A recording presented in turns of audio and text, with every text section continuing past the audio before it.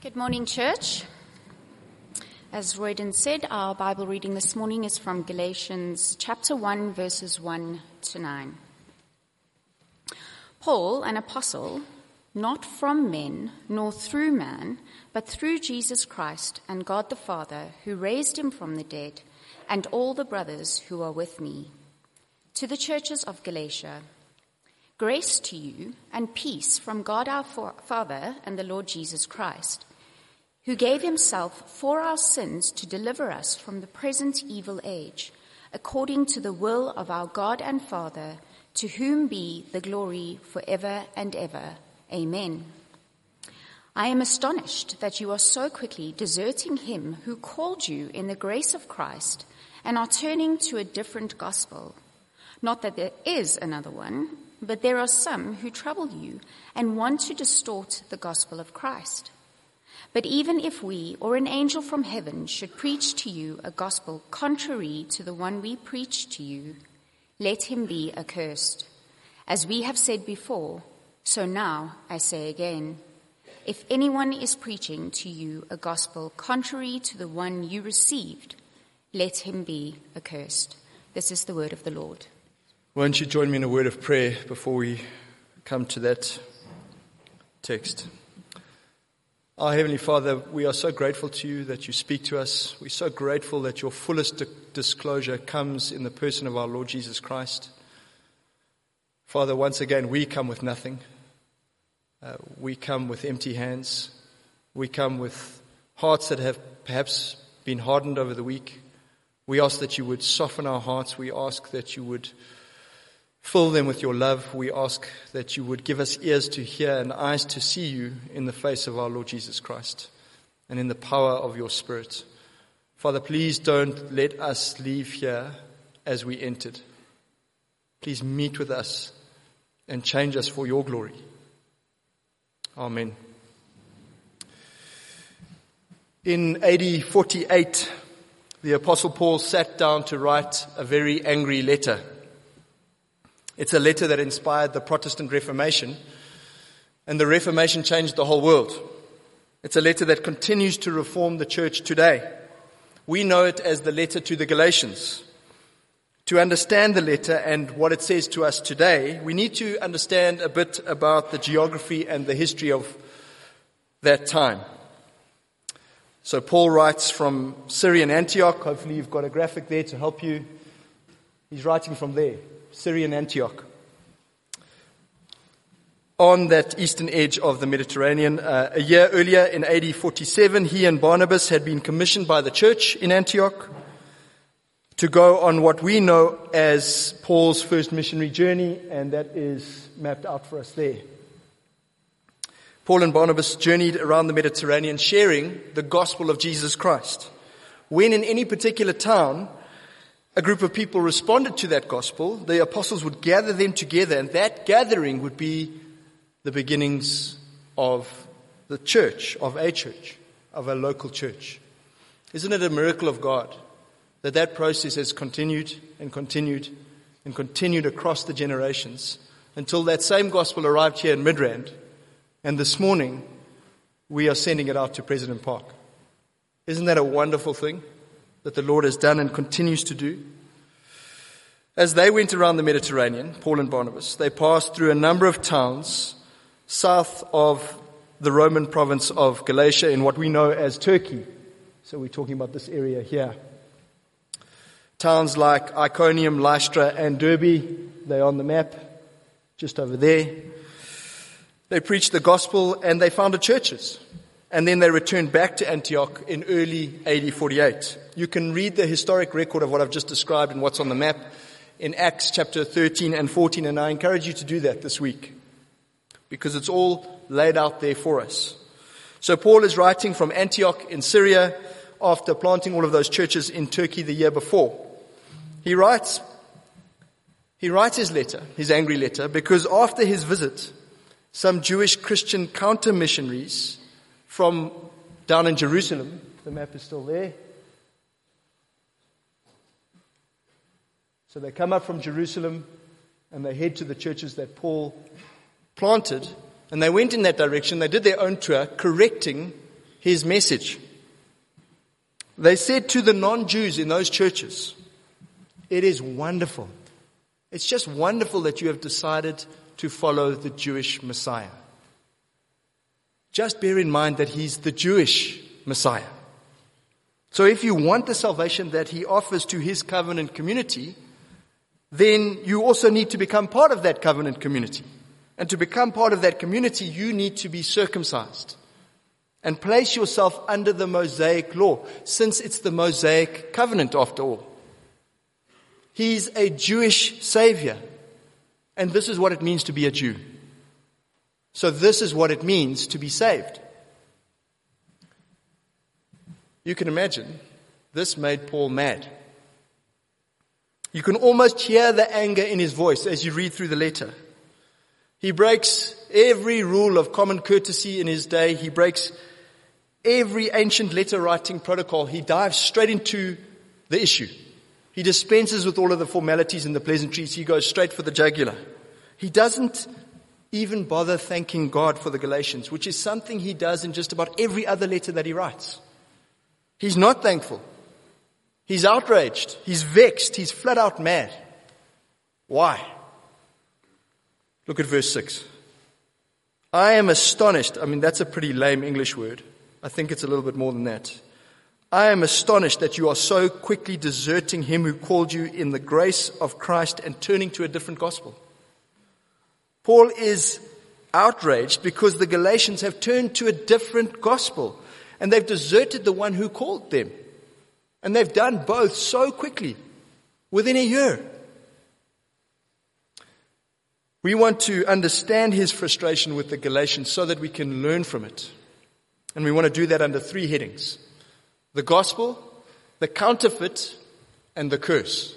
The gospel, the counterfeit, and the curse. So firstly, the gospel. If the problem is that the Galatians are turning away from the gospel, well then the important question is, what is the gospel? The only way to avoid a counterfeit is to know the real thing and to know it well. If you had to explain the gospel to a 5-year-old, and I know that some of you, that's something that some of you have to do, what would you say? Have you thought about it? If you can't explain it to a 5-year-old, there's a good chance you don't really understand it. Paul gives the Galatians a very helpful summary of this gospel in his opening prayer. It's verses 3 and 4. We're going to camp there, so keep your eye on those verses. Let me read them for us again. "Grace to you and peace from God our Father and the Lord Jesus Christ, who gave himself for our sins to deliver us from the present evil age, according to the will of God, of our God and Father, to whom be the glory forever and ever. Amen." The first word in that prayer is grace. And that's fitting, because the whole prayer describes a movement from God to man. From God to man. God comes to us for our deliverance and for his glory.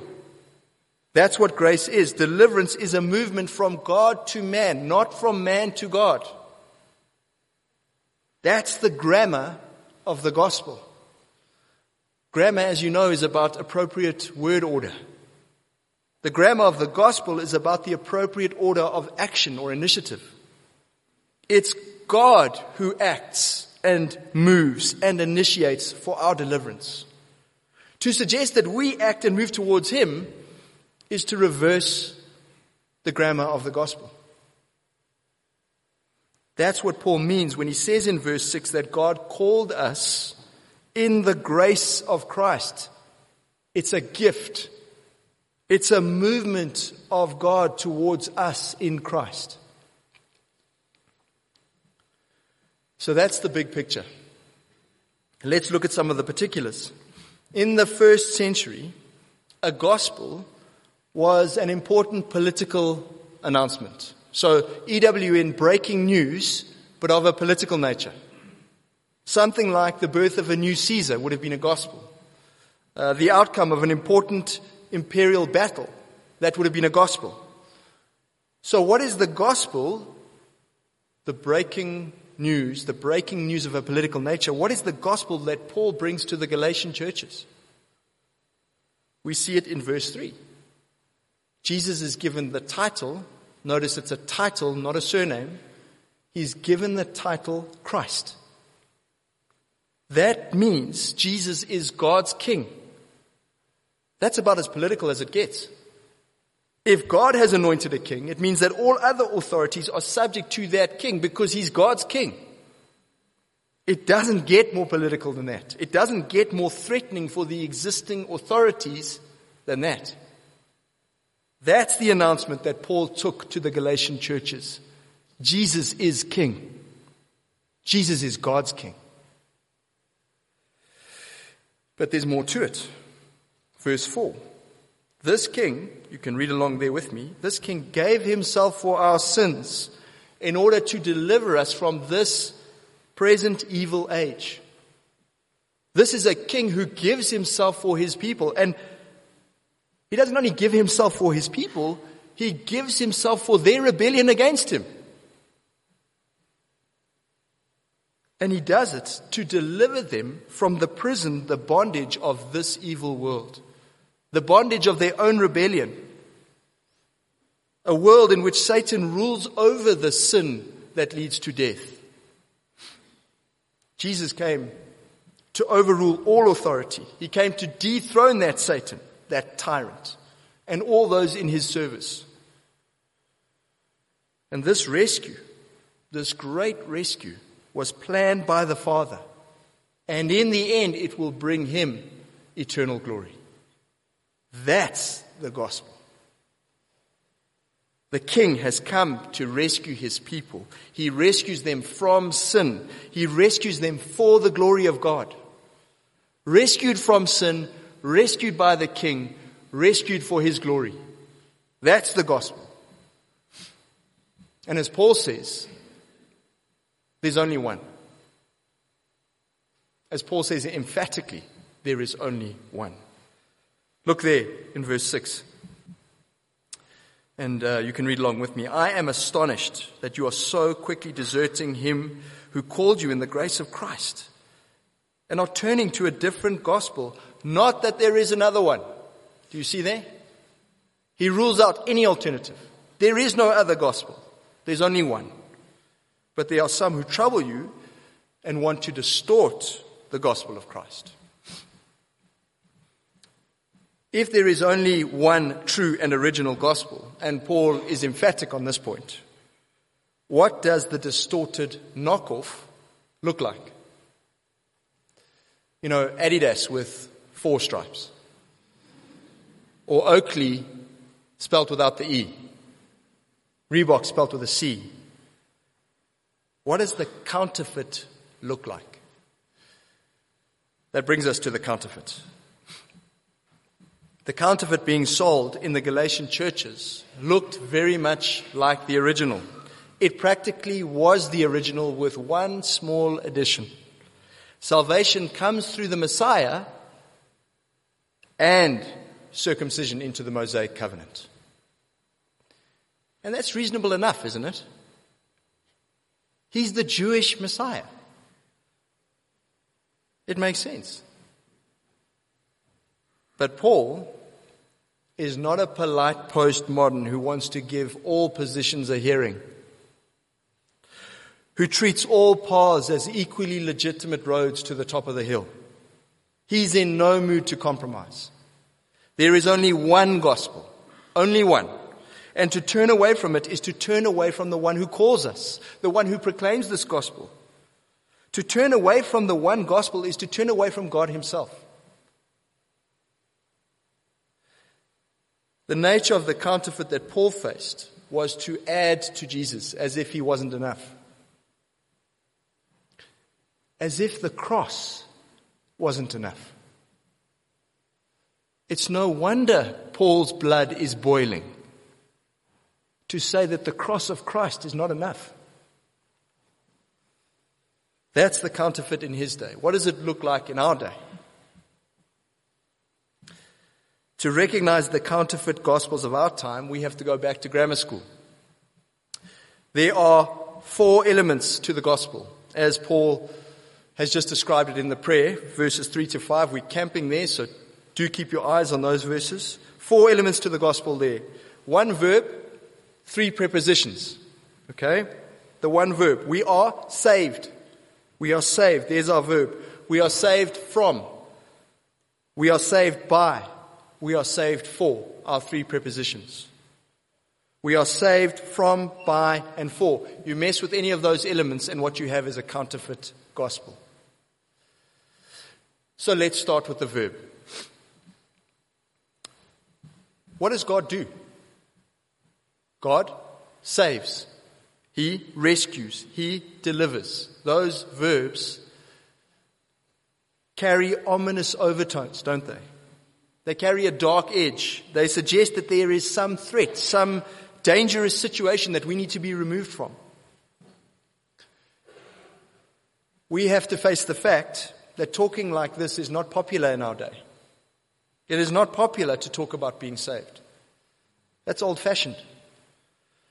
That carries with it outdated ideas like hell and God's wrath. And we've moved past that. We've civilized beyond that. We prefer to think in terms of self-actualization and self-esteem. And so the gospel is no longer about salvation, it's about satisfaction. It's about having our spiritual and emotional needs met. It's about reaching our potential, our full potential as human beings. Like any good counterfeit, that is so close to the original. And that's what makes it dangerous. Because God does satisfy us and fill us with good things. He does want to make us the best possible version of ourselves. But that's not all He does. Do you see? It's a dangerous half-truth. And in fact, that's not what He does first. That's not what He considers most urgent and most pressing. First and foremost, He has to save us.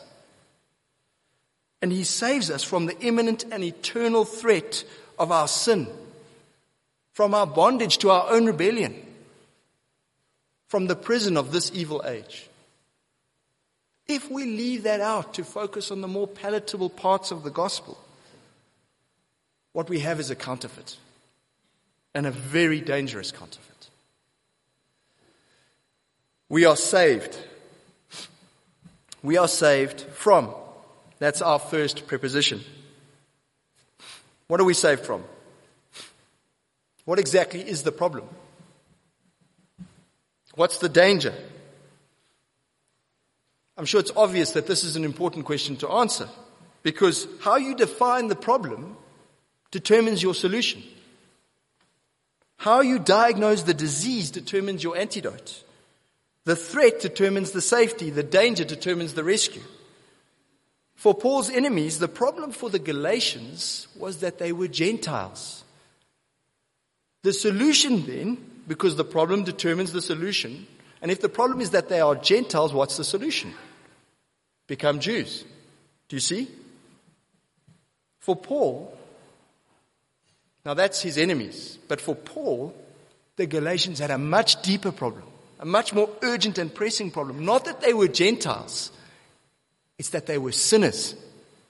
And it's the very same problem that the Jews had, which is why becoming Jewish was no solution at all. Going under the Mosaic law does not deal with your sin. At the very best, it exposes your sin. That's the most it can do. That's the most we can hope for. That was the counterfeit in Paul's day. What does our counterfeit look like? Well, I think there are quite a few variations on the same theme. Saved from, remember that's what we're thinking about with this preposition. Saved from, what do we save from? Saved from discomfort. Saved from failure. Saved from pain. Remember, the problem determines the solution. So if that's the problem, what's the solution? What is Jesus saving us from? What's His role? What's His job description? What does salvation look like? If the problem is discomfort, well then Jesus' job description is to give comfort. If the problem is failure, then success If pain, then pleasure.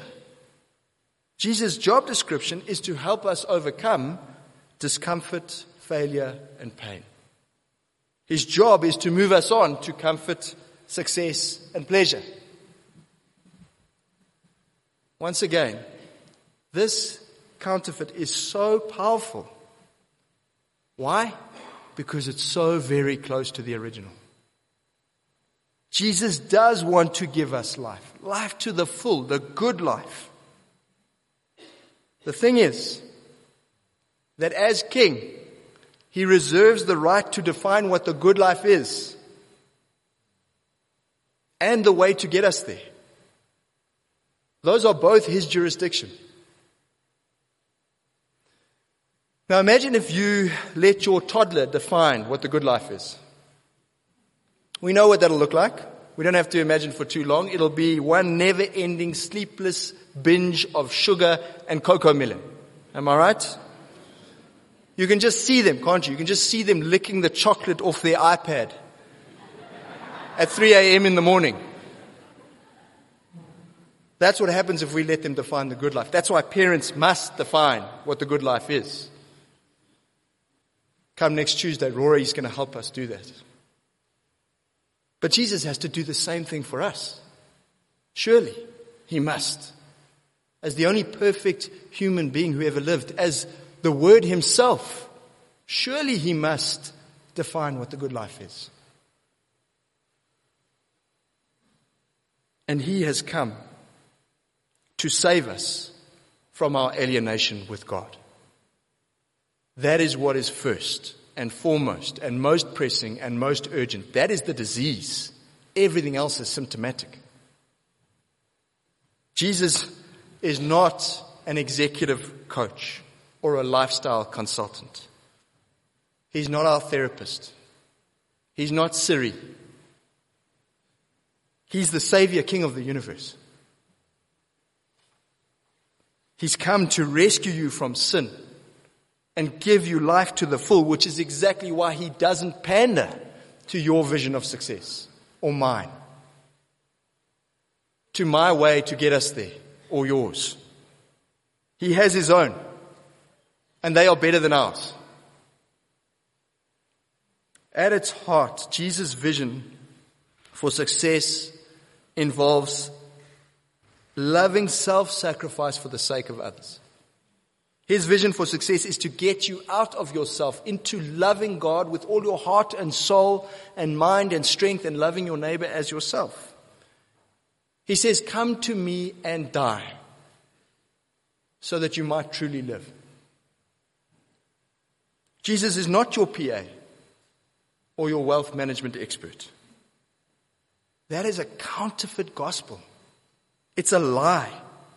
And it's a dangerous lie because it dresses itself up in the truth. Our first preposition is from, saved from. We are saved from sin and evil. Not in the first place from discomfort and failure. Second preposition, saved by. Another way to distort the gospel of Christ is to fiddle with what we are saved by. Paul preached to the Galatian churches that they were saved by the grace of God through faith in the Messiah. By grace, through faith. The Jewish counter-missionaries said, yes, but we just want to tweak that a little. Just bear with us, Paul, just a little tweak. We like what you've done, but just a tweak. You are saved by Jesus and by becoming a Jew under the law of Moses. And so this new gospel included faith in the Messiah and salvation by works of the law. Faith in the Messiah and salvation by association, by community. Those same two counterfeits are still very much in circulation today. Salvation by association, by community, and salvation by works. In other words, saved by who I hang around with and saved by what I do. I am saved by being part of church family and church life. I'm saved by doing church stuff. I'm saved by reading my Bible, saying my prayers, giving my tithe, going to church on a Sunday, life group on a Wednesday. Most of my friends are Christian. My uncle is a pastor. I'm saved. Of course I'm saved. I don't drink. I don't smoke. I only miss church when I'm out of the province. If that isn't saved, I don't know what is. I serve my guts out. I care for the needy. I'm available. If anyone needs help, I'm the first one there. If someone is hurting, I'm just a phone call away. You can count on me. If I haven't been saved, well then who has? I go on every single prayer walk. I talk to the lost about Jesus every chance I get. How can you possibly do that if you are not saved? Do you see how dangerous the counterfeit is? It is so easy for us to be socialized into church culture. How quickly we learn the right things to do and the right things to say at the right times to the right people. And they are good things. If we truly are saved, they are the fruit of the gospel. And we love being here.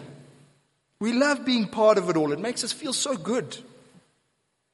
But brothers and sisters, none of that, as wonderful and as heartwarming as it is, none of it can save you. None of it. Your life group, as loving as they are, as precious as they are, as necessary as they are, cannot save you. They cannot. Your hours and hours of Bible reading cannot save you. Get a PhD in New Testament studies. It's not going to save you. Your many costly sacrifices to help others, as wonderful as they are, they cannot save you. Only Jesus can. Do you know that not even your faith can save you? Your faith doesn't save you. Jesus does. It's the object of your faith who saves you. You are saved by Jesus through faith in Him. See, our prepositions matter again. Saved by Jesus through faith in Him. It's not the beggar's bowl that will deal with your hunger. It's the bread in the bowl that deals with the hunger. The bowl doesn't make the bread. The bowl can't earn the bread. The bowl is simply how the bread comes to the beggar. Your faith, my faith, is a beggar's bowl. It's merely how the gift of Jesus comes to us. We contribute nothing. We are saved by Jesus. We contribute nothing. And let's be honest, we hate that idea. There's a small corner of our hearts, our souls, just a splinter that rails against that idea with everything we have. We hate that idea because it means that all of our goodness counts for nothing. It's only the goodness of Jesus that counts. And we hate that. We hate that because we lose all control. And we love control. We want to control things so that we can feel worthy. And how often we do feel worthy. But grace says, only Jesus is worthy. You do not only need to repent of your sin, you need to repent of your righteousness. That's what grace says. It's infuriating, but it's true. It's the gospel. And in the end, only the gospel can set us free. Anything else is a dangerous counterfeit. Let me give you a few more examples. We think that we can be saved by our works or by association, by community. Sometimes we think we can be saved by magic. I went into a high Anglican church the other day. High Anglican is my bread and butter. That's my meat and drink. I grew up in a high Anglican church, so I'm speaking as an insider. It was like, going in there was like a flashback to my childhood. It was so interesting going back because I saw the whole thing with new eyes. Here's the difficult thing about those churches. The gospel is there. It's in the liturgy. It's in the prayer book that the priest has to read. The prayers he has to read and the order of service he has to follow. It's there. The gospel is there. The problem is it's buried. It is buried under all the ritual. It's obscured by all the dresses and the incense. You can't hear it because the bells are ringing so loudly. It is really hard to tell, even for a pastor whose job it is to know. It was hard for me to tell whether we were saved. In that service, I wasn't sure whether we were saved by Jesus or by the incense or by the communion or by the priest or by the sprinkling of holy water. I couldn't tell. I came out of there unsure. At best, all that ritual is confusing. It's just confusing. At worst, it's nothing more than pagan magic and superstition. Either way, it's a counterfeit gospel. Another example of tweaking what we are saved by. We are saved by Jesus and all of our other ancestors. Now, many of you here know that by experience. I know it only by talking to you and reading the odd book.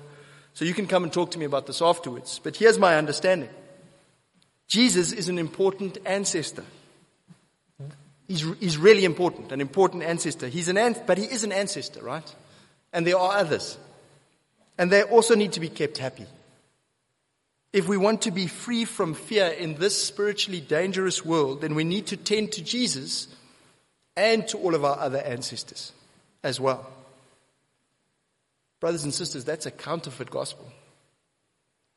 We do need to be delivered from this evil age. Make no mistake about it. The scriptures are clear. But that means that we need Jesus to save us from our sin. And when he does, he also disarms Satan and his legions, because the only weapon they have against us in the end is our sin. The scriptures are once again very clear about this. Jesus is the Savior King. His power is uncontested and uncontestable. That power is for you. It is for your protection. But he will not share his throne with anyone else.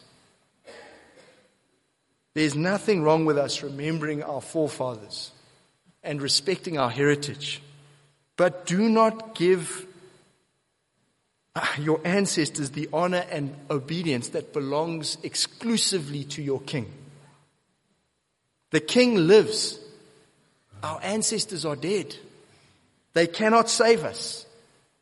And they cannot harm us if we belong to the king. Anything else is a false gospel. There are other false gospels in our secular world. In our wider culture, people believe they will be saved by politics or by economics or by education. Friends, no one has ever been educated out of their sin. No one.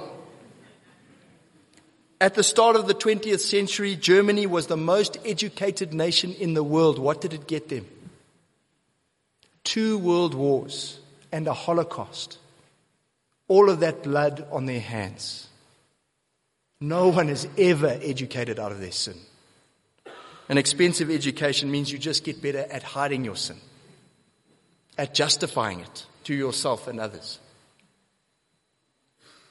As for politics and economics, well, you only have to read one history book to know that we've been recycling the same tired old ideas since the beginning of time, and we haven't made a single step towards any of the promised utopias. No. We need someone to save us from our sin. The problem isn't out there. The problem is in here. We are saved by Jesus, and anything else is a dangerous counterfeit. We are saved for our last preposition. Again, this helps us to recognize the counterfeits. Paul makes it clear that the Galatians are saved for the glory of God. We are not saved for our glory. We will share in His. That's the wonderful news of the gospel. We share in His glory. We are saved for His glory. We are not saved so that we can get rich in this life. We are not saved so that the pastor can get rich in this life. We are not saved so that we have a ticket to heaven and it doesn't matter how we live until we get there. We are not saved for an easy, comfortable life. We are not saved for a successful career. We are not saved to become better parents, ultimately. And Rory won't mind me saying that, he would say it himself. We are saved for the glory of God. His kindness, His mercy, His justice, His compassion, His beauty, His power, His goodness put on display for all the world to see when He saves us. That's what we are saved for. And in the magnificence of the God of wow, we sang about it this morning, His glory is also our greatest good. His glory is our greatest good. It is riches and happiness beyond our wildest imaginings. Basking in the glory of God. Finally having arrived at home. Finally we've come home. We're in His presence. Living forever in the bounty, the prosperity, the abundance, the overflowing glory and goodness of His kingdom. Eating at the King's table every single day, forever. That's worth being saved for. I hope you agree that is so much more than my little dreams, my narrow ambitions, my little bubble of self-interest that He must take care of for me. We are saved. We are saved from sin and this evil age. We are saved by King Jesus. We are saved for His glory. Anything else is a counterfeit, and we want to stay away from counterfeits. We want to do everything in our power to avoid counterfeits, because with counterfeits come the curse. And we close with this. Look at verse 8. But even if we or an angel from heaven should preach to you a gospel contrary to the one we preach to you, let him be accursed. As we have said before, so we now say again, if anyone is preaching to you a gospel contrary to the one you received, let him be accursed. That is strong language. Paul is no postmodern servant of tolerance. There is one gospel. If anyone preaches anything else, let him be accursed. That word has Old Testament connotations of being devoted to destruction.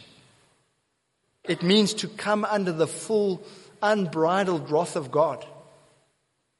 Paul is damning the preacher of the false gospel to hell. He's not playing around.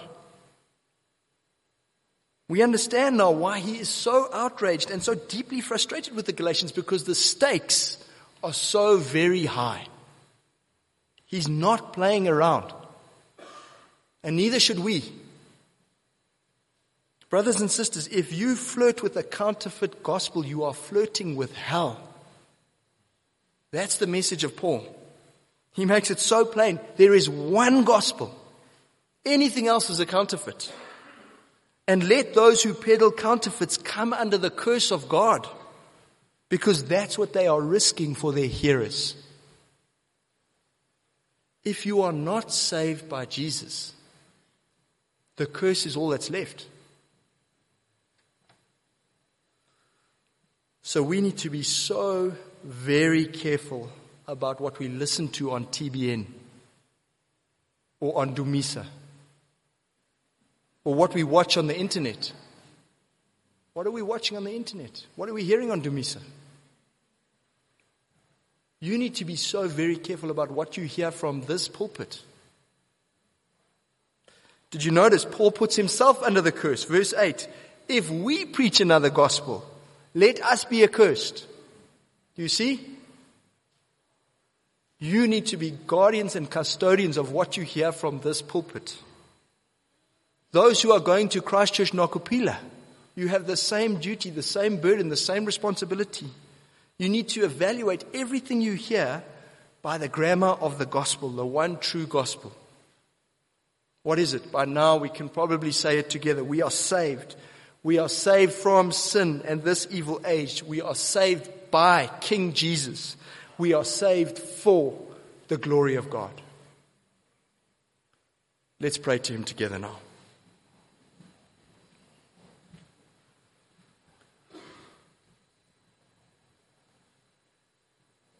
Father, we thank You for King Jesus, who gave Himself for our sins to deliver us from this present evil age, according to Your will and for Your eternal glory. Father, please bless this gospel and only this gospel in our midst. Please help us to pass it on faithfully to the next generation. Please protect us from all the counterfeits that are all around us, that appeal to us so strongly because of the sin in our hearts.